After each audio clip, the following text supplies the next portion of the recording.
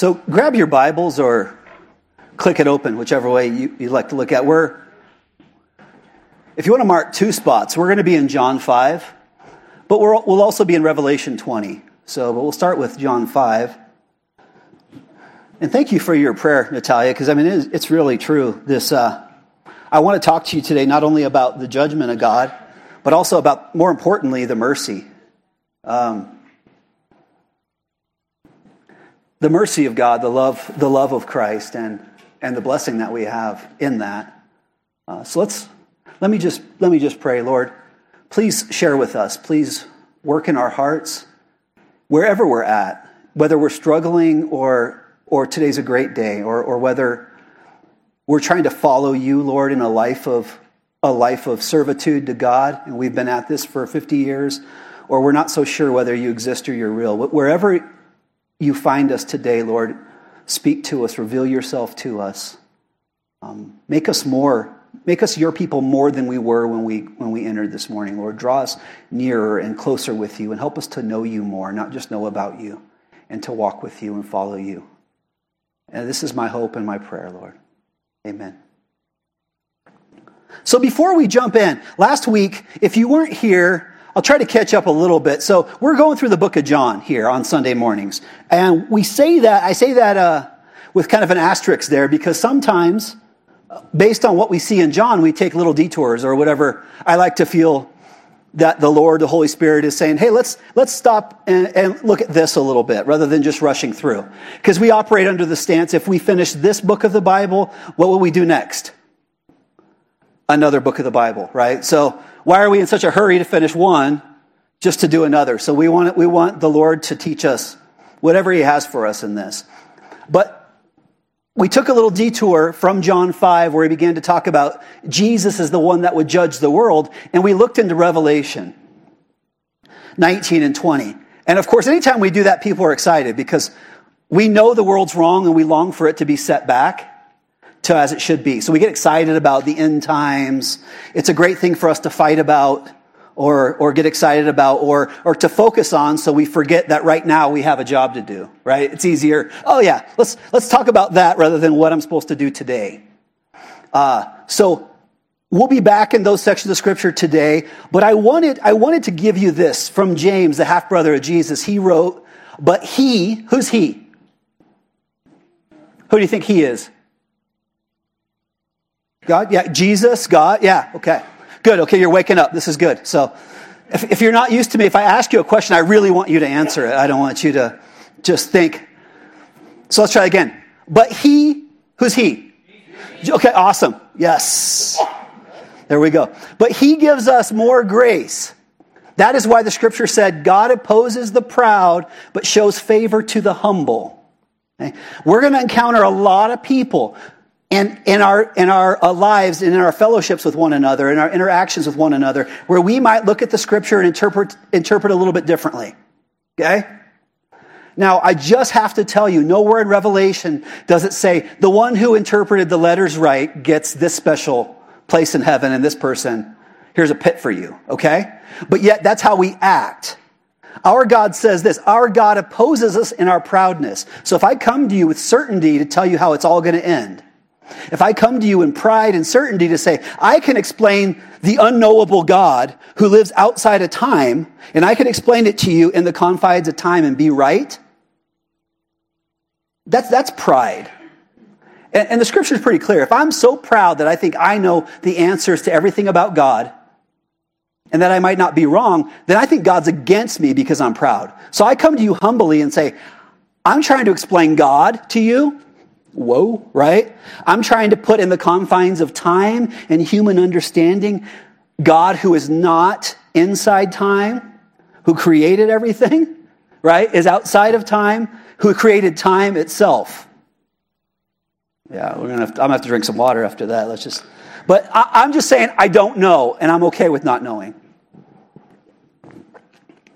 Because guess what? That's me humbling myself. And it tells me right here, I'm going to get God's favor by doing that. And if I start getting proud, then I'm making myself an enemy to God. Which side do you choose? Humble, please. Right? Okay. back to John. John 5. Jesus is speaking, verse 24. Truly, truly, I say to you, whoever hears my word and believes him who sent me has eternal life. Okay? There's a lot we could talk about here. Truly, truly, like listen. I'm telling you the truth. Pay attention here. I'm saying to you that whoever hears, right? Whoever hears and whoever's hearing and understanding what God's revealing to them, and he believes God has eternal life now.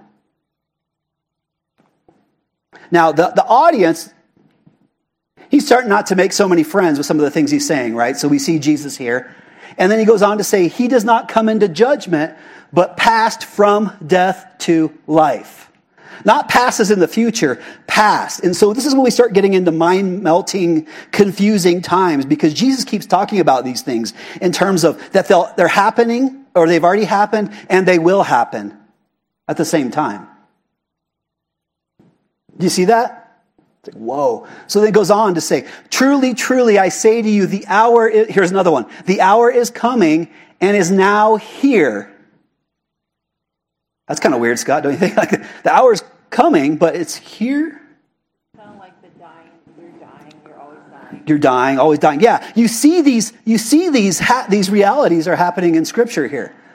Is now here when the dead will hear the voice of the Son of God, and those who hear will live. So just for giggles, I went ahead and duplicated that, and I just made more bold a couple of the words here. Truly, truly, I say to you, an hour is coming and is now here. What's that mean? What do you think? What's that mean to you?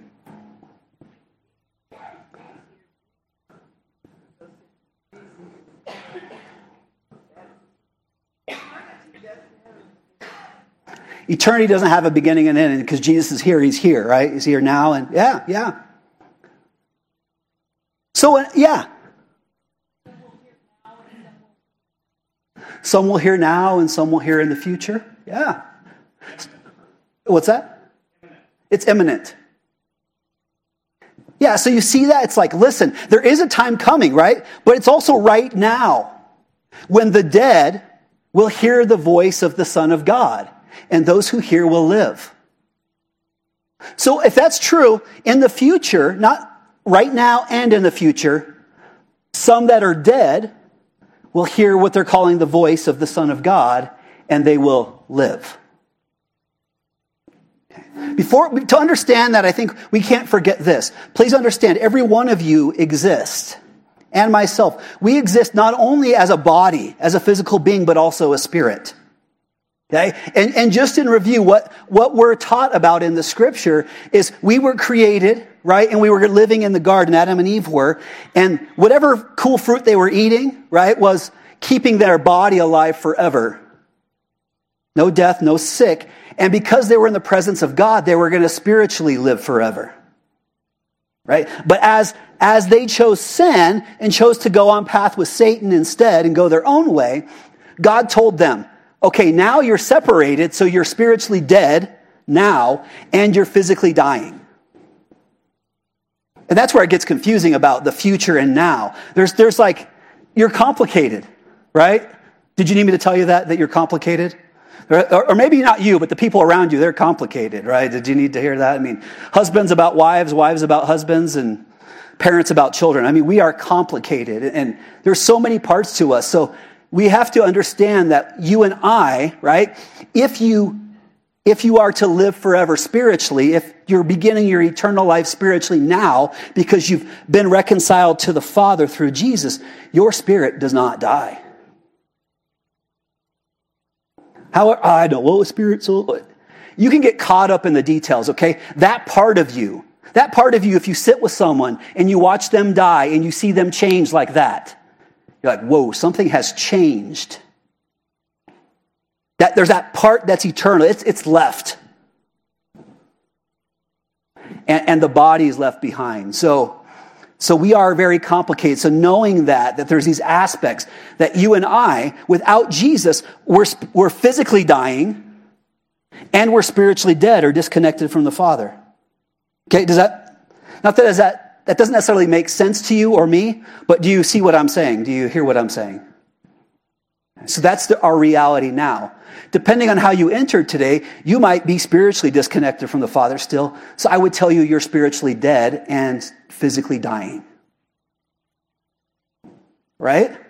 Some of you are taking enough ginkgo biloba, you're hoping you're not going to physically die, but good luck. It's just not going to happen, right? There's not an herb for that or green tea or anything like that, right? So we keep trying that, and either it's keeping us alive forever or giving us cancer. We're not quite sure, but we keep trying. So, verse 26, back to John. For as the Father has life in himself, you see that? Eternal life is in the Father. As we connect with him, he is the source of all of our life. And only our separation from him has caused death to come in. So our chance at returning to life is in the Father. And he goes on to say, so he has granted the Son, Jesus, also to have life in himself. Jacob, this is confusing to me, man. I don't know. Like, life in Jesus. What's that mean? Is it like your iPhone you got to like plug in? Like a fortune cookie? Crack open. Jesus, you got life in there? Let's see. What's it mean? I mean, life in Jesus. If I'm supposed to be telling you and telling myself here, guys, you want to live. Do you want to really live? It's in Jesus. What does that mean? Everything good? Yeah. What's that? Drinking the living water. Yeah, do you see? Yeah, well, the way that I'm understanding it, and you guys can, like I said, humble myself, man. I'm just a guy. Okay? But what I'm seeing is in Jesus and what he's doing and where he's at and what he's about, that's where living is. Okay? I read that in the scripture, but I'm watching it happen around me. Like when we go against God, eventually what happens is like death comes in. And not only physical death, because that's going to come, but also death, right? To joy, death to relationships. I mean, haven't you seen that? Where you go the opposite way of Jesus, it doesn't lead you somewhere good long term. Is that fair to say? So in Jesus, not only is there eternal life supernaturally in Jesus, but like being with him, abiding in him, walking with him is the way in which you really live. But the world says, no, it's not. And Satan has been telling the world to say this to men and women since the garden. No, that's not life. This is. He's holding out on you. Do you see that? No, he's holding out on you. Life is not there with him. It's over here instead. And he doesn't want you to find it. He wants you to suffer with him. So he's saying not only God had that, now he's claiming God's given that to Jesus. Right? Which could be very blasphemous, because if you were a Jew at this time, you would be saying, who is this Jesus guy and why is he saying that he is equal to God? I mean, this is the stuff that gets him killed. Verse 27, and he's given him, and he, God, has given him, Jesus, authority to execute judgment because he is the Son of Man. There's another really complicated Son of Man. What's that mean to you? Anyone? Son of Man? That phrase. He's a man, born of flesh. Someone else say something here, or did they? Okay. Well, check this out, okay? Judgment here, like I said, guys, we have a Sunday night church. It's a gathering of Jesus ninjas. You guys are welcome to come. We just dig deeper into this. And one of the things that came from our group is they looked up the word for judgment. And here the Greek word, actually what it means is, it can mean a separating, sundering. It could also mean selection or a judgment, an opinion or decision given. So what it's saying here is God has given Jesus the authority to separate. Okay? Because when we think of judgment, we think of this guy passing judgment, pointing his finger. And something that's really powerful, that as I was praying and really can I use the word meditating on that? Does that make you feel uncomfortable? Just like, Lord, as I'm going through my day, right, driving, and I'm like, Lord, tell me, how cool is this? Let me ask you, could God Could God be the judge of all this? Judge you and I and still do it right? Yeah, he's God. But how much more rich is it that Jesus did this? Because Jesus is all God, but he was also man.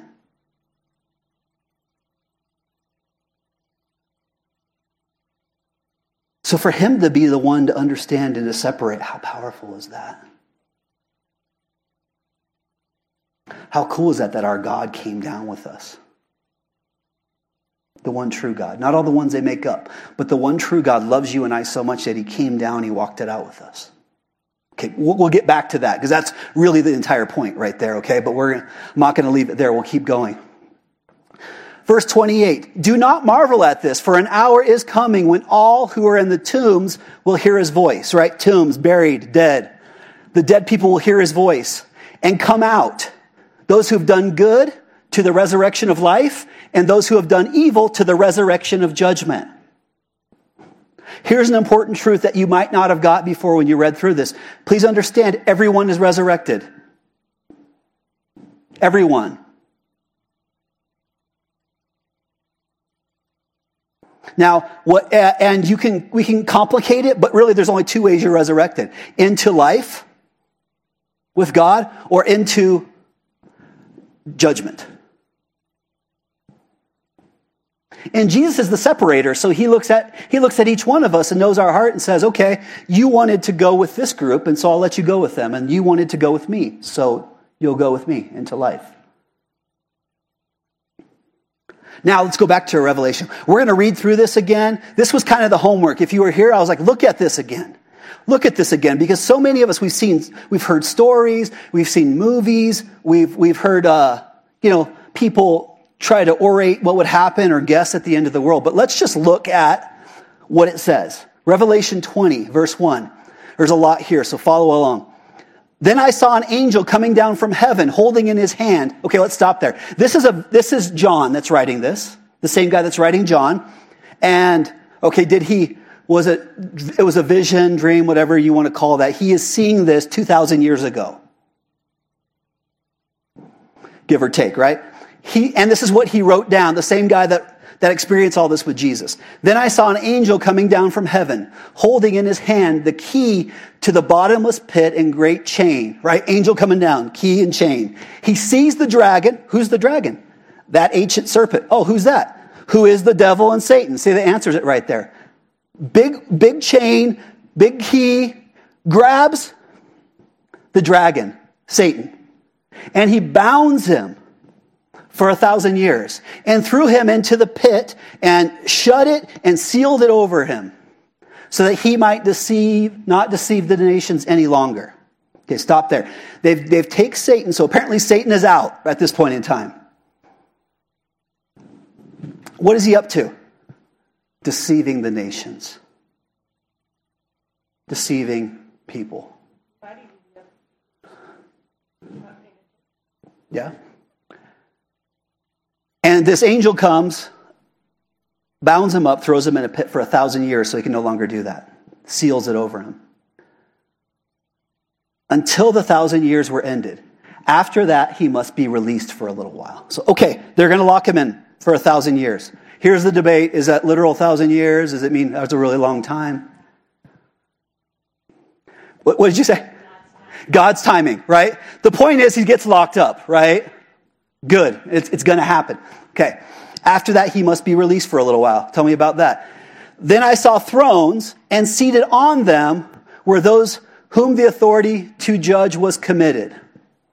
Also, I saw the souls of those who had been beheaded for the testimony of Jesus and for the word of God, and those who had not worshipped the beast or its image, and had not received its mark on their foreheads or their hands. They came to life and reigned with Christ for 1,000 years. So who were some of the people going to be with Christ in his reign for 1,000 years? Those people who were beheaded because they didn't go with the systems of the world. They didn't follow the Antichrist and get what they're calling the mark on their foreheads or their hands. What is it? That's an argument for a different time. Okay, right now, they didn't do it. Heads chopped off, brought back to life, right? And they reigned with Christ for 1,000 years. And in verse 5 it says, but the rest of the dead did not come to life until the 1,000 years were ended. So that leaves us to think if you were dead and in the grave of anything other than being beheaded at the end times here for going against the world systems, you stayed there for right now. The 1,000 years comes.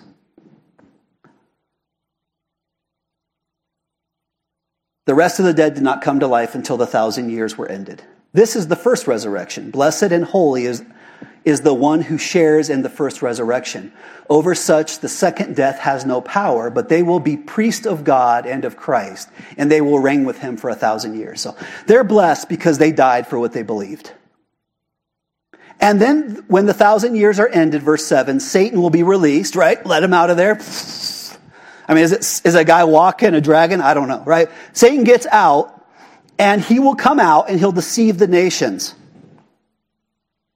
So all the people that are living at this point in time, he's going to go out, he's going to deceive the nations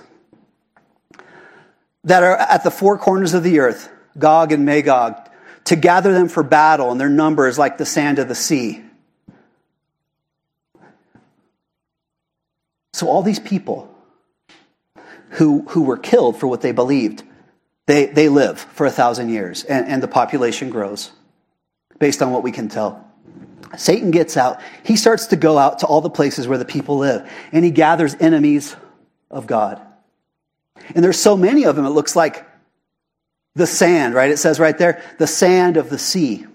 And they marched up over the broad plain of the earth and surrounded the camp of the saints. So surrounded them, right? And the beloved city. But fire came down from heaven and consumed them. So, right, they're the city of God. Everyone's like, oh man, we're surrounded. Jesus, we're surrounded. And all of a sudden, fire from heaven came down, consumed them.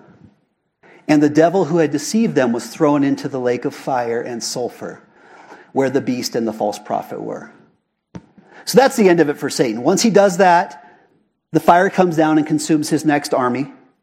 He's taken, thrown into what they're calling the lake of fire and sulfur, where the beast and the false prophet, they're already there. And they will be tormented day and night forever and ever.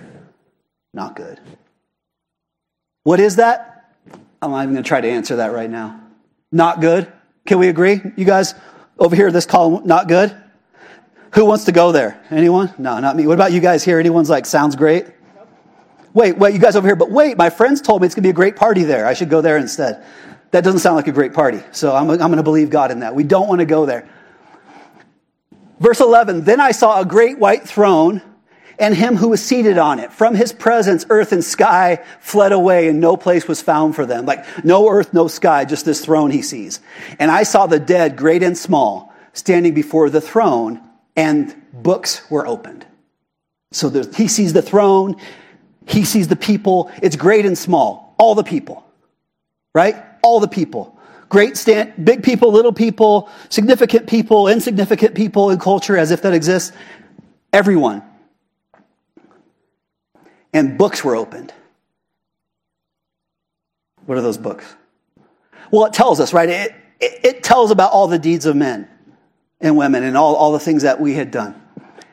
Then another book was opened, which was the book of life. We've heard this talked about. What you want is to be your name to be listed in the book of life. These are the people with Jesus that are going into eternal life with him. This is where you want your name.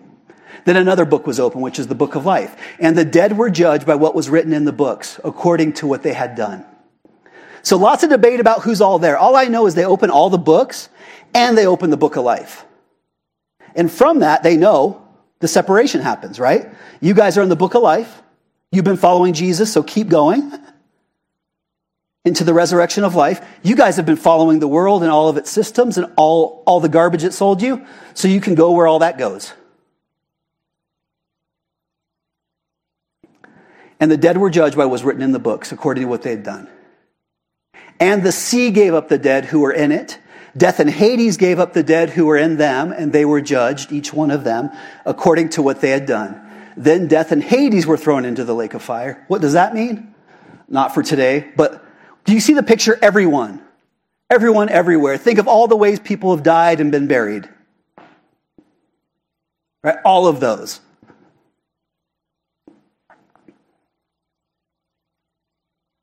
And each one of them were judged, each one of them according to what they'd done. Then death and Hades were thrown into the lake of fire. This is the second death, the lake of fire. And if anyone's name was not found written in the book of life, he was thrown into the lake of fire. Okay. All of that to say, you can read that and form your own opinions. The way that I'm talking to you about it today is there is this judgment coming. And there's two things that happen. One is you will be judged for your works unless Jesus paid for them. Right? That's the whole point. Like, what you want is this. What John says, I want you not to come into judgment, but to pass from death to life. That's what I want for me. That's what I want for you. And the way that is please understand life. I mean, we can get overly spiritual, but here's the thing. There's a payment for sin. There's a payment for rebellion, and it was death. The amazing thing is that Jesus paid that for you. And if you're his, it's not like, oh, you got off scot-free. There was nothing scot-free about that. He died for me and for you if we're his. So it was paid, so I don't have to pay it again. You see that? It's not that it's not being paid. The judgment is still coming, but it was poured out on Jesus instead of on you and I. That's why the cross was so torturous yet beautiful.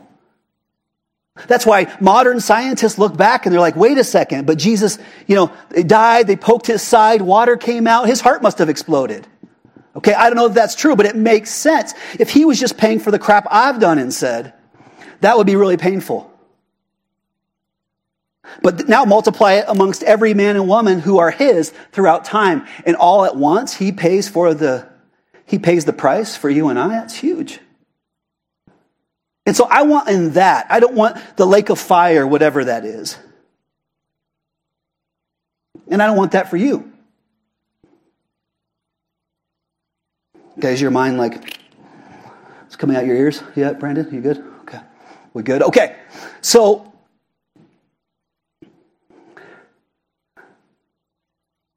this could be really scary. And where I think we've gone wrong as people who are sharing the scripture with other people is, have you noticed how if you take for granted the amazingness of Jesus, you know what ends up happening? You never really think that you need to be rescued or saved. I think you forget how far off you are and how amazing it is that Jesus would be here for you. Especially in our culture, in our time, where we feel so empowered and so important. I mean, we are a nation of millions of gods. And our God is the one we see in the mirror, right? Like, I fall into that. And not that other cultures haven't had that same problem, but I don't want to throw stones at them. I'd like to throw stones at us, because this is where we're at. So when you read this, we don't like to talk about that. We'd rather come up with stories and reasons why. No, us Christians, we're just like not there. We're like at Club Med, right? Club Med, if you get what I mean. If you're under 30, you might not get what I mean, but that was a joke back in the day. But comfortable, like if you were living the life of a YouTuber, okay, maybe like that, right? They think all the Christians are there, nothing ugly's happening. It's like, no, don't look. Don't look, Corey. You don't have to see all this. No, this is nasty. Whatever this lake of fire, it is not good. And one thing that I see literally is that I see this, okay, the whole generations. So you might have a grandparent, right, who culturally went to church. We see this in America right now and throughout the world.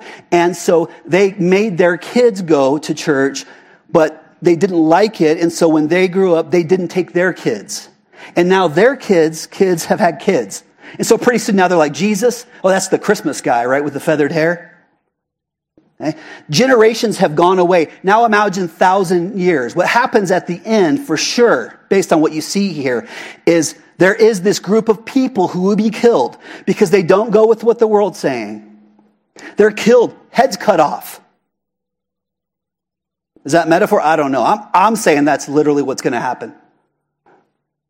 And they're dead. And then Jesus raises them and they rule with him for 1,000 years. Well, they have kids. And those kids have kids. And those kids are so far away from God, even though Jesus is their king, that they're deceived by Satan. And they march on this great city because evilness, because sin, because corruption is still in the world.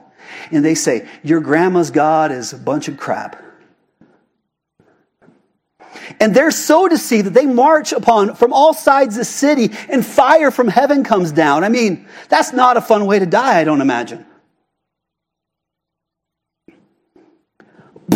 And then they're all resurrected and judged.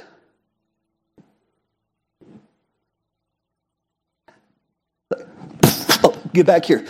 Okay, you want a little bit more? I mean, this is not fun. Like, there should be a little bit of fear in you to say, like, we watered Jesus down.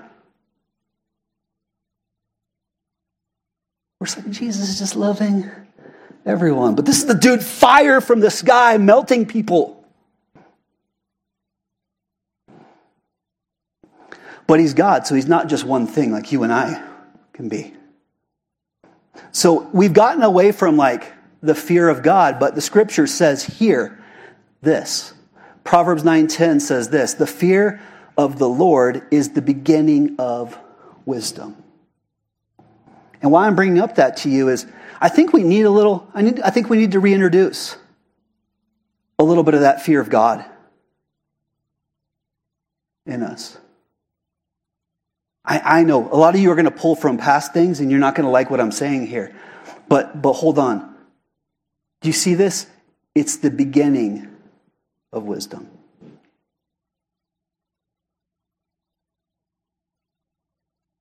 It's where you start. And why I believe that it is so important is you have to understand that everything good that you have, like you guys said over here, comes from the Lord, right? You said that. Everything good comes from God. But he gives us all those good things in spite of the fact that we rebel against him. And that's why Paul and the other guys who experienced it, they told us things like, do you guys understand? While we were still against him, he died for us.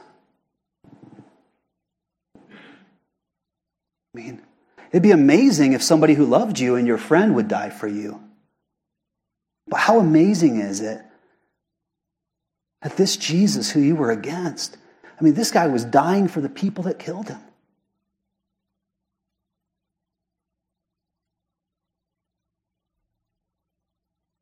And so if you don't begin with the fact that this is the all-powerful God,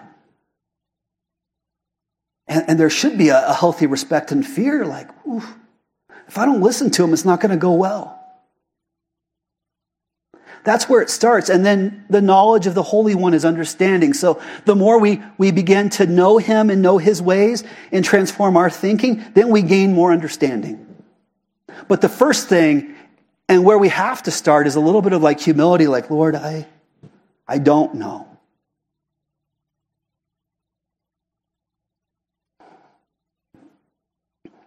But what I see, what I observe, is the pressure within all of Christendom for all of us to know everything and be so smart.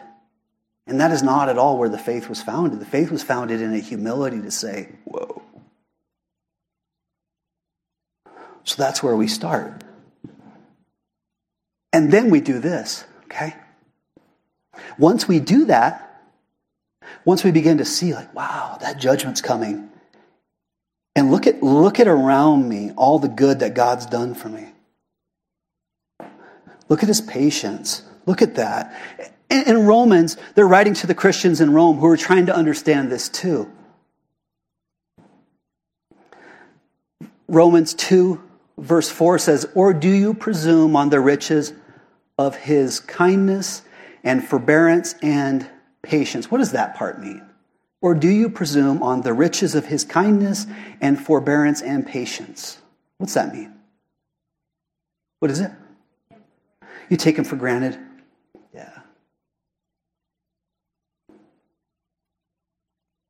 Am I to trust him? Okay. See those words there? Kindness. So do we presume? Do we take it for granted, the kindness of God? Do we We just expect it. Or the forbearance, what's that mean? Right? What did you say? Long-suffering, patience. He forbears. He doesn't just smash us right away. He lets us do the silly things for a while. Right? That's what they were saying. God's not slow to act, as some of you would call slow, but he's patient, wanting that none of us, right, would really be, I'll use my own words, would be destroyed, but instead we would return to him. Like, he's patient. He doesn't smash you in the moment, even in your foolishness at times. And if he doesn't, it's because his wisdom and knowledge is to know he has a plan in your life and he's letting it carry out. That's forbearance. Do we just think he's just going to go with it? Do we think that he's going to be okay with the fact that my God is myself in America and he's just going to put up with it? Not knowing the second part is the reason why he's doing that. There's a big reason why he's doing all that. Because God's kindness is meant to lead you to repentance.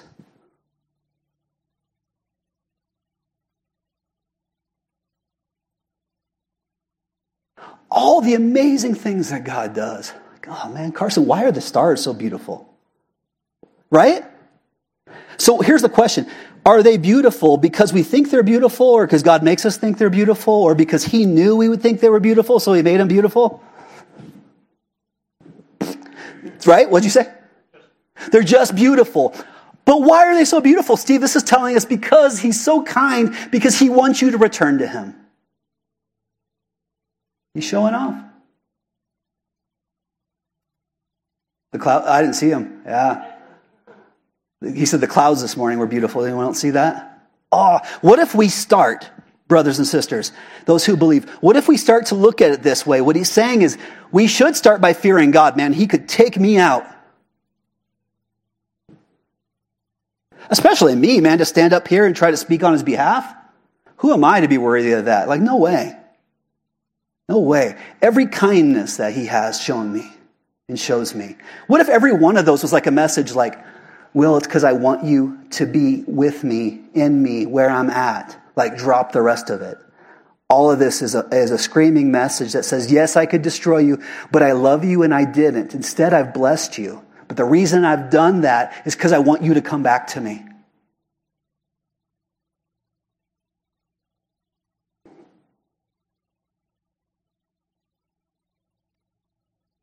Yeah, but there's these things I want. I know, Will, but I'm telling you, man, life is not in those things.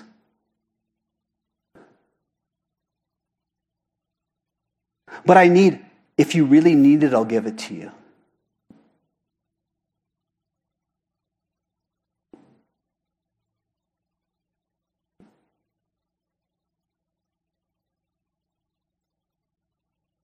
I mean, imagine that day in judgment. If you're not thrown in the lake of fire, you're going to be like, woo, thank you, Lord, right? Like, okay, Will, I found your name. Go this way. And you're just like, what about Joey? He's like, oh, Joey, you're not in. It's like, I mean, that day you're going to realize how amazing God is. You're going to be so grateful. In that network of churches that we're involved with, I've been dealing with these people who have come out of recovery. And it's a different mindset. I don't mean that in a negative way, but it's a different mindset. But I had a guy call me and said, Pastor, I'm not his pastor. I'm just trying to pray for him and support. But he said, I was in the wilderness, man. He was the desert because he lives in Cordis. I went out in the desert and I was just praying for your church and for you. Like, that guy is so grateful. He says, I was on the streets 7 years ago on drugs, and now I'm telling people about Jesus instead. That guy gets it. He knows the powerfulness of God and how that can come to destroy him.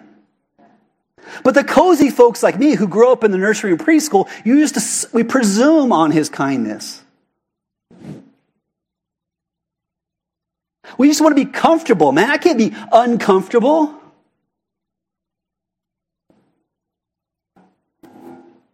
So it's like, what if, I don't know, maybe Corey, he's going to have to sweet kick us down before we'll humble ourselves. But I just like to think maybe sometimes we could take a knee ourselves.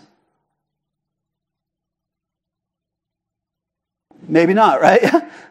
And when he has humbled us, could we draw from that and then be quick, like, oh, you're right, Lord. Oh man, you're right. Because last time I remember what happened. The beginning. And then, oh, thank you, Lord. Your love, your kindness, your blessings. Yes, yes, yes. It's meant to lead me to repentance. And that's why it's back to this. If we go back into John, this whole thing is Jesus' judge. To kind of close this up, here's what I wanted to share with you. Wow, right? Like, honestly, I never saw it like that before, but it's such a better plan that Jesus is the judge. Well, who am I to say God made a better plan? But if my little brain can see that it's a better plan, I'm like, I could see a glimpse of it. But I get it now. Because unfortunately, like, he is that powerful God, but he's also that loving Jesus at the same time. And now I see it because all this is coming together in my mind. And hopefully I can lay it out for you. But Jesus is the judge. And the reason why it is so wonderful is because he is God, man. He knows everything. He sees everything. He is outside time. But our God loved us so much, he came down.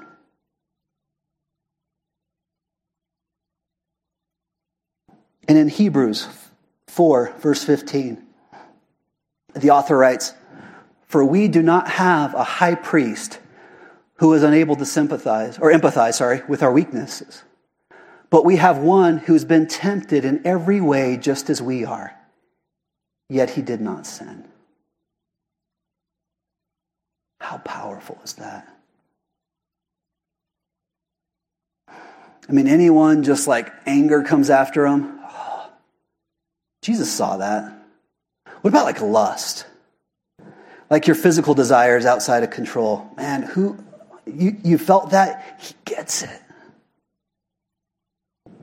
What about like a substance, man? It just got a hold of you. Alcohol or drugs or food.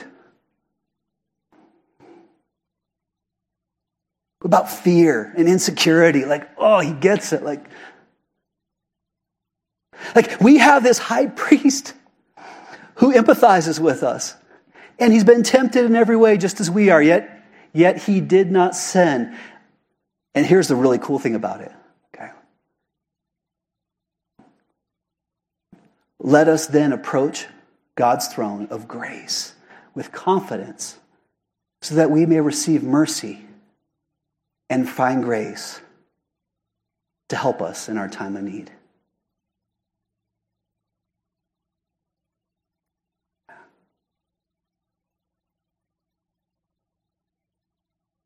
Hey, would the praise team come back up?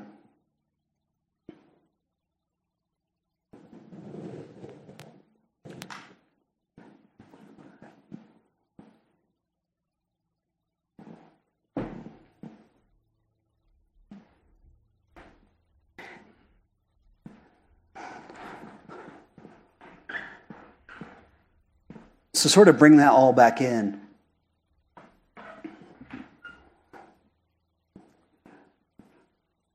There's a current and coming judgment.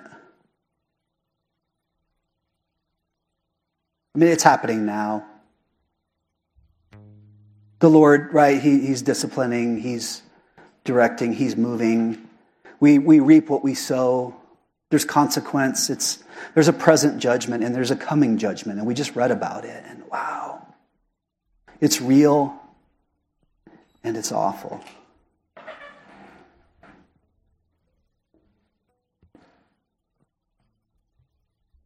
But it's also so important because you see what happens? Even if we could make Jesus our king, as long as evil's in the world, it would find its way into the hearts of men and women and they would corrupt even our earthly kingdom run by Jesus. Like, it's going to play out.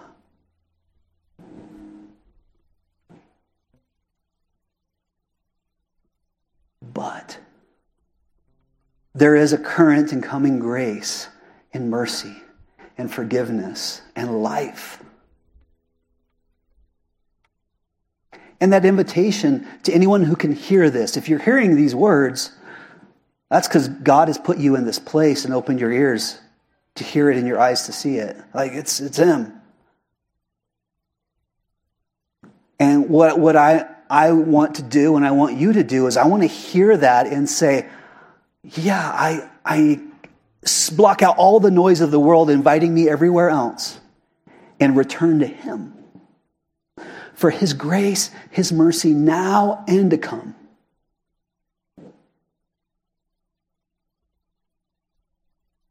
So at the end of this sermon here, what I would say is this: let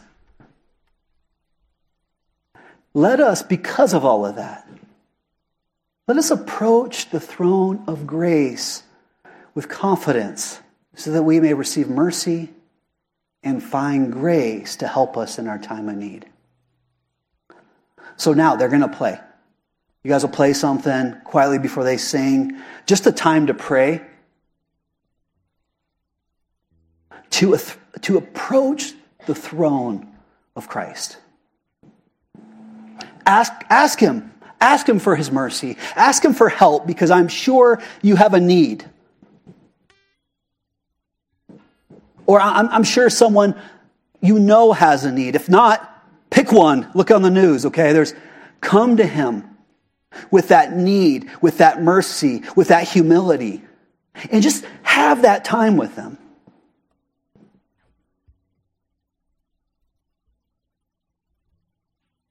And then it doesn't have to be Sunday for you to do this. Do it today. You might have to do it later today, tomorrow, the next day, okay?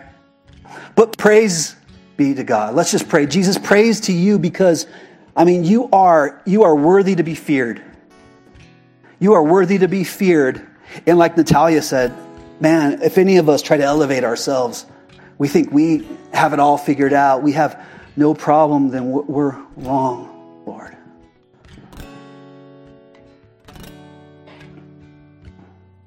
Instead, we humble ourselves before you, God, right now. I pray for all the people here, Lord.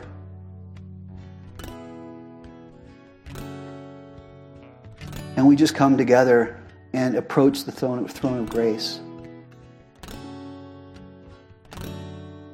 And Lord, let me just start with help us, help our rich family here, Lord. Help us just to draw nearer to you, to walk with you, to follow you, to be in you where life is. And not to bring all the other sources of life, but to grab you, I pray, Lord. And I pray you would help our country. I know that we need your help. Lord, I pray that you'd help our world. Thinks of the tens of thousands of people that have died in Turkey, and Lord, all the saints suffering across the world, Lord. People in Ukraine, all over the world, Lord, there's just so much need. We need you. We need your help. We need your mercy. We need your healing. We need your rescue. So, Lord, we just take this time to sit before you. Speak to us.